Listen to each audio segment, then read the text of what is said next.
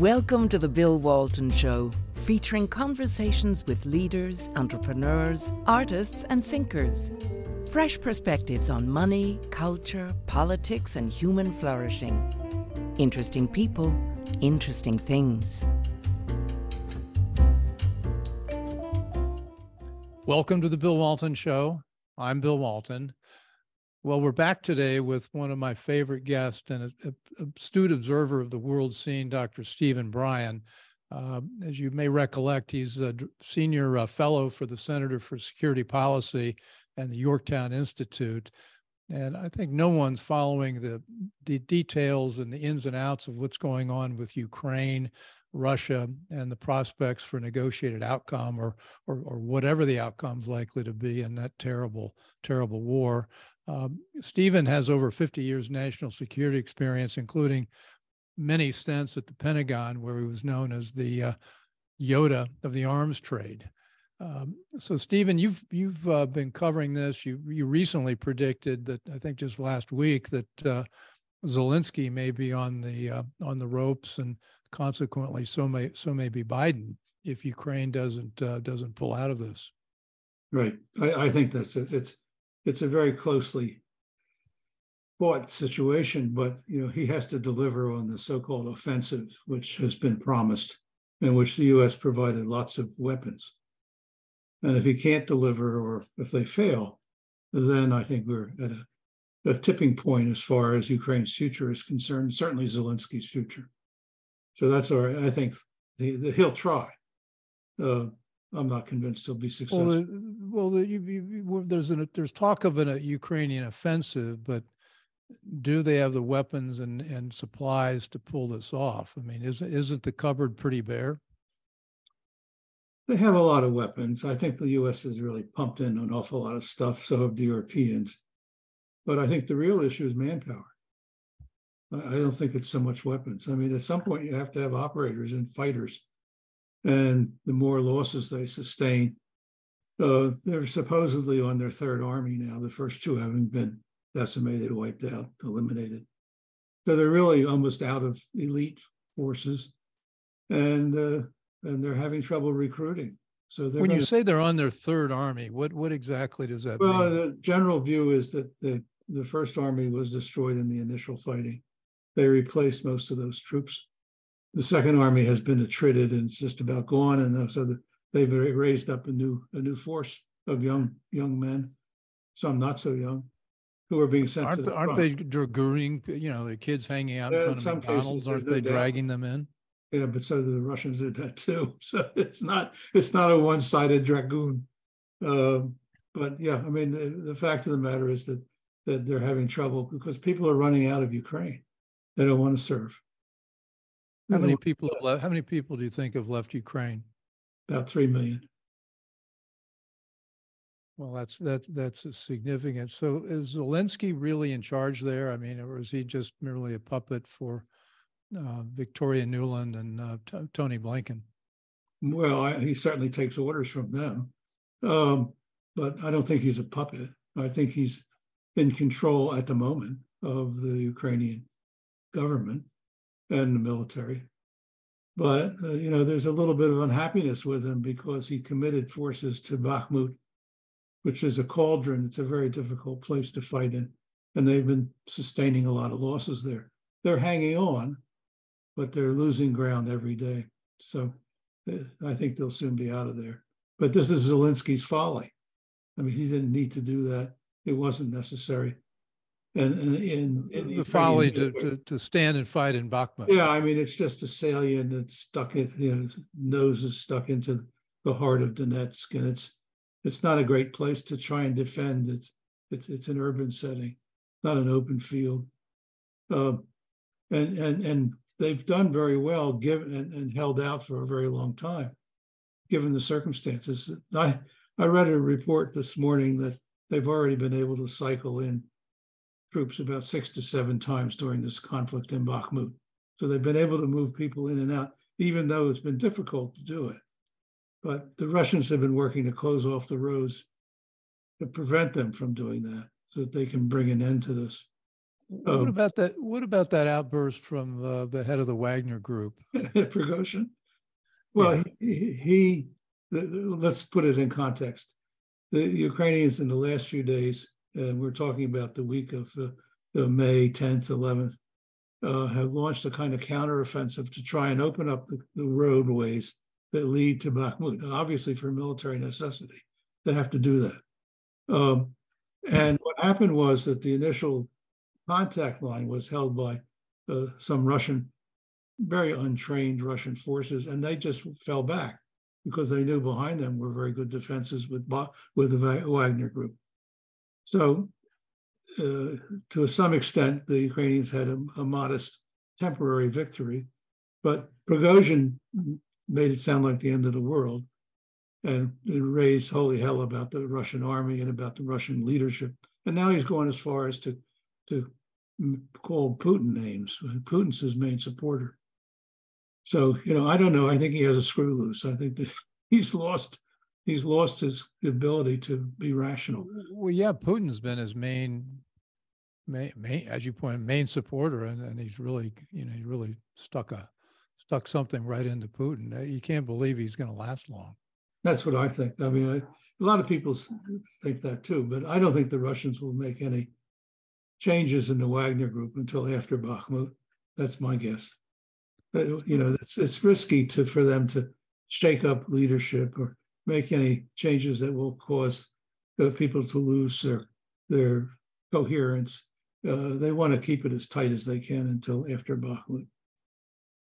So there's so many ways to go here, but I'm not. This is not my area of expertise, but it struck me that the United States was particularly evocative leading up to this, or provocative with regards to Russia and NATO, and forcing the issue of Ukraine and NATO. And now I think we're looking at Sweden and NATO. And Victoria Nuland and that crew seem to be pushing to push the NATO's borders right up to the edge of Russia, old Russia, and closer and closer to Moscow. Have they learned anything from the last year and a half about that? Because there are many people, including me, that think, well, Russia's bad. Putin's a bad guy. He shouldn't have done all this. But on the other hand, if you put yourself in their position, I think that's what most people would do were their borders being pressed like that. Yeah, I think there's an argument from both sides. I don't think it's one-sided by any means. But, trying to squeeze the Russians, I don't know the point of it. What is the point? What are we trying to achieve? Well, that's what we don't. I don't know. I mean, it's. It doesn't have a point. If we want to break up Russia, which I think Nuland wants to do, and others, it's a fool's journey. It won't work. Russia's not going to break up. It's a big, powerful country and a nuclear power. So why do you want to tempt the furies with that kind of nonsense? It doesn't make any sense. It's not in our national interest, the United States national interest, to do this. It's not in the European interest, although you never know it listening to them. But it's not really in their interest, because having a war in Europe in this day and age it would be a horrible tragedy. It would destroy Europe. So why does anyone want to do that? It makes no sense. Well, it's. I'm sorry to get on my platform here. No, I want you on the platform because this is the kind of thing that you wonder, where are the rational people? Well, I want you on this platform because people need to hear this. That we have no strategy that's discernible. We do have a strategy. I don't agree. We have a strategy, but unfortunately, the strategy is to put a pincer onto the Russians and squeeze them, and you can only squeeze so much, and then bad things happen. So I don't see the point of it, and I don't see how it serves European interests. Europe was quite peaceful. So why? I mean, what we should have done is negotiated with the Russians. They asked for negotiations before they invaded. They pleaded for negotiations. Didn't they send a couple of letters, one to the U.S. and one to NATO? That's right. Before they went in, saying, well, "Look, let's sit down and talk because we need to resolve this NATO issue, and if we can do that, we might feel a whole lot better and not need to go into Ukraine. Yeah, there were two letters. One was to Biden, and the other one was to the Stoltenberg, the head of NATO. And the Russians had two issues. One was Ukraine, obviously, because they felt that we were arming up Ukraine and the Ukrainians were pressuring the Russian-speaking portions of the country and about to invade and might cross into Russia too. And the Russians were very alarmed about that. So that was their view. Whether they're correct about that's not important. What's important is that was their view. And that's what they were talking about. They were also talking about the problem of nuclear weapons in Europe. Now, the Russians sometimes are as guilty as anybody about that. But the Russians were pointing out that the U.S. had set up these missile defenses in Romania and one in the works in Poland that would be able to launch cruise missiles armed with nuclear warheads. And they were concerned about it. I would too, if it was my problem. So they asked him to talk about that. And they were simply turned down by NATO and by Biden. Wouldn't discuss anything with them. It's after that that the invasion started. It seems like the delusion that the administration has is that they're still acting like the United States is sort of the omnipotent world hegemon, and all the other countries are going to have to fall in line as we bring about a world order that's aligned with what we think the world order ought to be. Right. And it looks like the rest of the world's watching us here, and they've watched us, cut and run in Afghanistan. Iraq turns out to have been a catastrophe. It looks like a lot of our foreign adventures have been ending up made a mess of the Middle Eastern policy. In the Middle Eastern policy. So in that context, I've got three questions. One's how is Europe feeling now? How's NATO feeling now? Or are they beginning to lose confidence that we ought to be pursuing this? And are they going to put pressure on us to try to wrap this thing up? Second is, have the sanctions worked at all in terms of crippling Russia? And I guess the third thing is, what do you see with the fact that we've pushed Russia into China's arms, or China has stepped into this, and we really don't seem to have any other countries in the world that are much aligned with our objectives, except maybe Poland. Yeah, working backwards, forwards. We certainly pushed the Russians into the arms of China, and we put ourselves in a very bad position because now we have two large powers, two nuclear powers, one becoming increasingly prominent and aggressive, and the other one strong, and we put ourselves between them. Why? We didn't need to do that. It wasn't necessary to provoke the Russians. We could have found some way to ameliorate that problem. And so now we've got two alliances against us. So that's kind of crazy. It's not good geopolitics. It's very bad, very senseless. So I think that's a part of the answer. As far as the Europeans are concerned, they speak with, as we say, forked tongue. Sometimes they say, well, we're fighting for Ukraine, but they're also saying we don't want to be in a war. So, right. It's both. And the other thing that was interesting is the Stoltenberg, the head of NATO, made a big speech the other day and was saying how we're going to bring Ukraine into NATO. And the deputy head of the EU said, we don't agree with that. That's not, nobody in Europe expects or wishes for Ukraine to be in NATO. Now, that's the first time I ever heard that from a European official. So there is pushback. And it's the first time I've actually seen pushback against Stoltenberg and these kinds of belligerent statements, which I think are foolish. Once again, because it provokes the Russians for absolutely no reason. The Russians have said a red line is no NATO in Ukraine. That's their line. That doesn't mean there can't be security guarantees for Ukraine, but that's a different matter. And I think it's very foolish of Stoltenberg to do this, but he's been provoking for a long time. And of course, that's what Washington wants him to do, but that's not the way to go. it's wrong. Did I answer So, all the questions, or have I missed one? no, you think you missed one. The big one is how has this impacted Putin's Russia? Have the sanctions had any effect? I mean, my view is not nearly as much, and in some ways it may have strengthened Russia's hand. But anyway, you know a lot more than I do on this. Scholars, I'm not an economist, thank God. Yeah, that is really good. That's a good thing. Some things I avoided in my life. One was to be a brain surgeon, and the other was to be an economist. And I think in both cases, people are very lucky. But as far as Russia is concerned, yeah, it's hurt them. There's no doubt. I think the biggest loss, though, at the end of the day, is our loss, because Western industry is pulled out of Russia, almost all of it. And that's a tragedy, because the importance is to have Russia integrated into the West in a positive way. And one of the ways you do that is economically. So if American companies are in Russia and Russian companies are in America, that's a good thing. But that's over now. So the Russians are now turning to the Chinese. They're setting up a counter currency to the dollar. Well, no, that won't happen. Well, it may happen, but it won't work. But I mean, the bottom line is that they're alienated.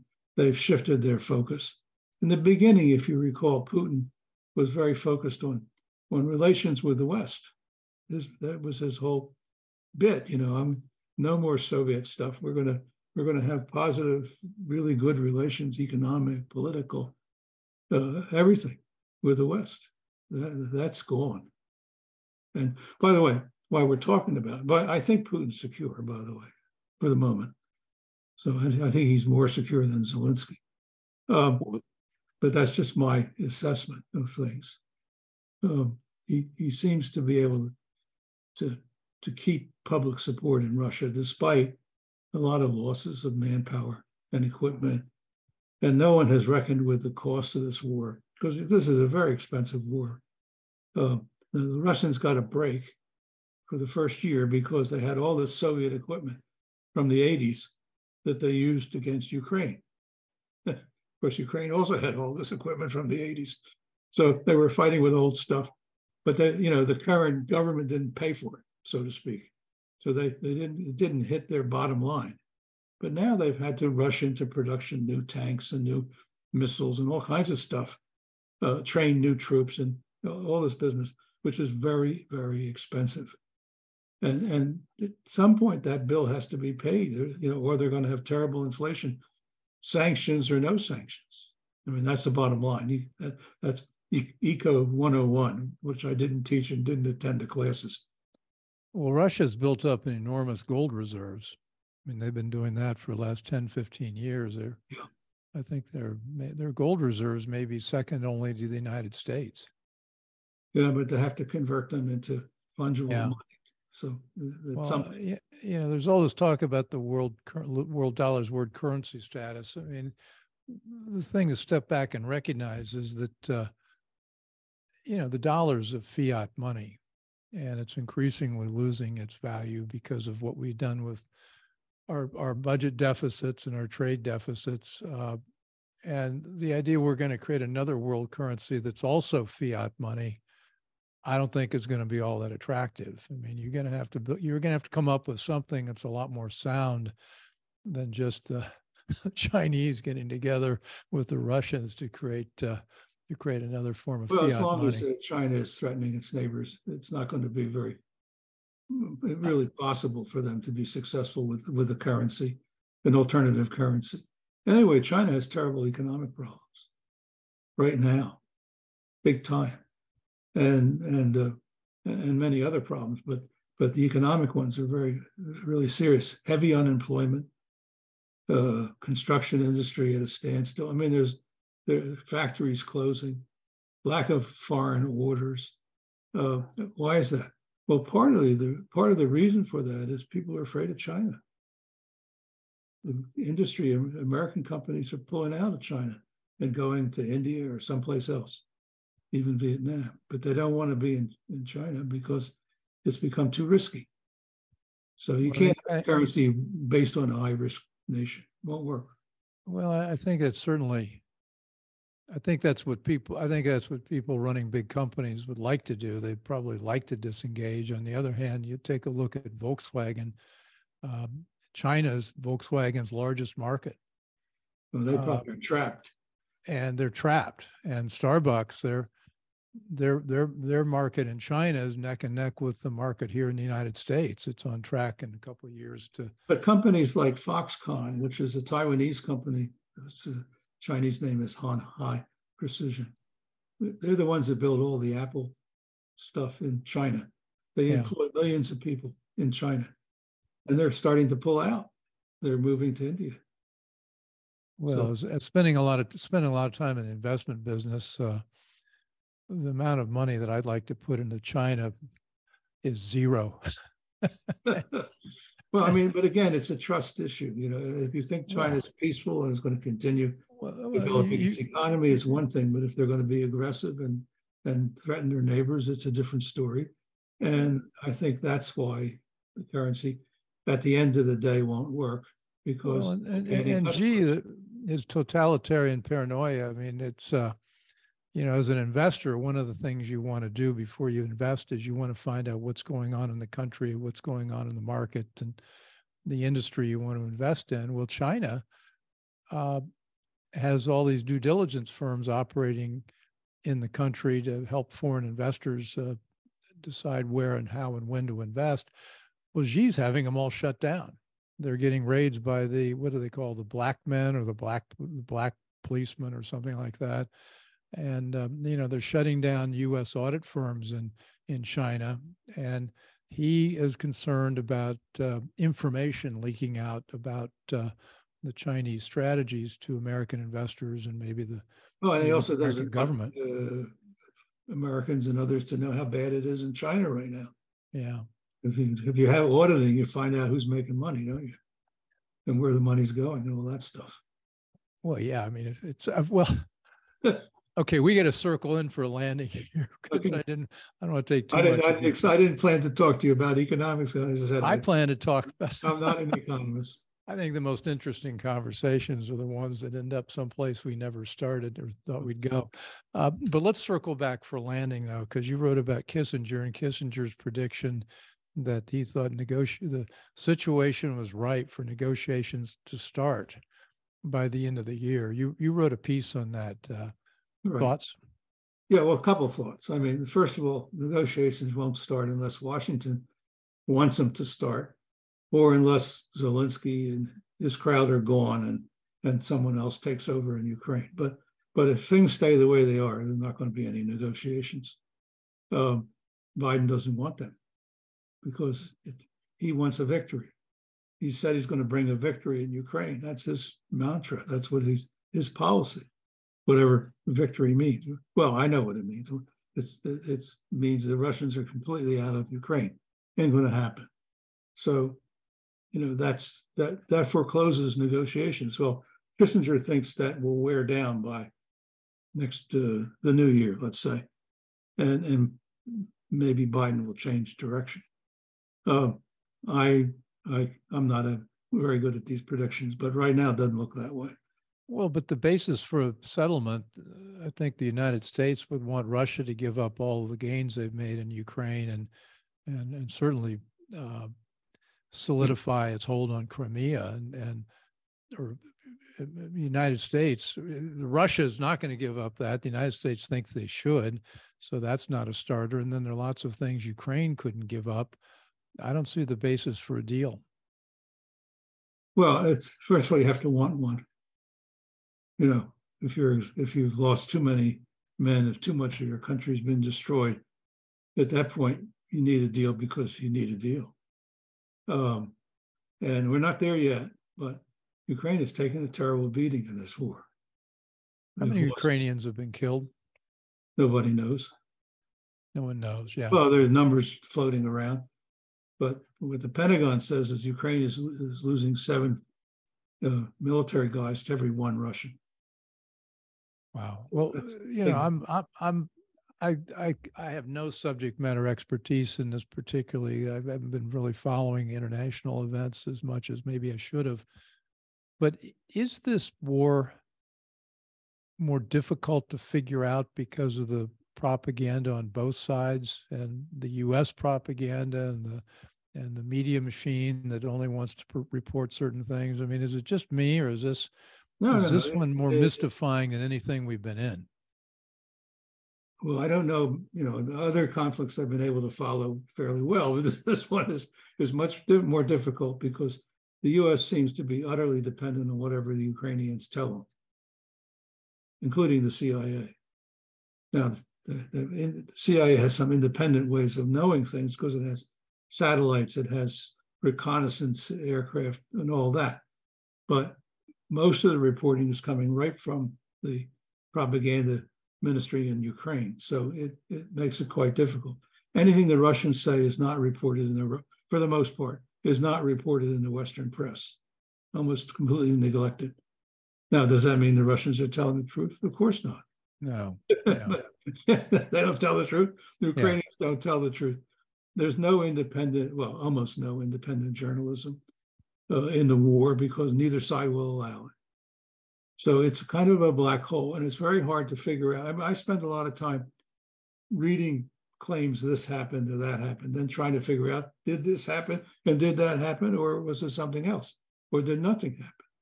Even Prigozhin, the leader of the Wagner group, actually took the news about a Ukrainian counteroffensive from the Ukrainians and reacted to it as if it was intelligence. And what he got was wrong. So it tells you a bunch of things. First of all, that Prigozhin's out of the loop, and they're not giving him any information. That is the Russian side. But it also means that he relied on what the Ukrainians said, which is foolish. And I think that's, we're in the same position in a way, because we see this stuff in the press, some of it quite hysterical, or some of it claiming things that never happened, like the shoot down of the hypersonic missile, the Kinzhal missile, which now the Ukrainians are trying to prove happened. But it didn't happen. I mean, this is the kind of thing you have to deal with. So as someone trying to be an analyst and trying to understand the dynamics of this conflict, it's quite complicated. And it makes it hard to make a sound judgment because there's stuff you just don't know. Well, so in the broad picture, I know. I'm very comfortable with the broad picture. But the tactical picture, what's going on today and tomorrow and the day before or whatever, is very hard to be sure about. Well, you and I talked 3 months ago, or whenever we talked several times. We were very concerned about the nuclear trigger. Has that gotten less likely, more likely? Well, just when you think it's less likely, the British go and send Storm Shadow cruise missiles to the Ukrainians, which have range that can hit Moscow. When did that happen? Just now. With the permission of the United States, with the agreement of the United States. And the Russians have reacted very severely to that, as I would expect they would. But it jacks up the threat again. What purpose could these missiles serve if they're going to hit Russian cities, including Moscow? What was the drone about? Kremlin.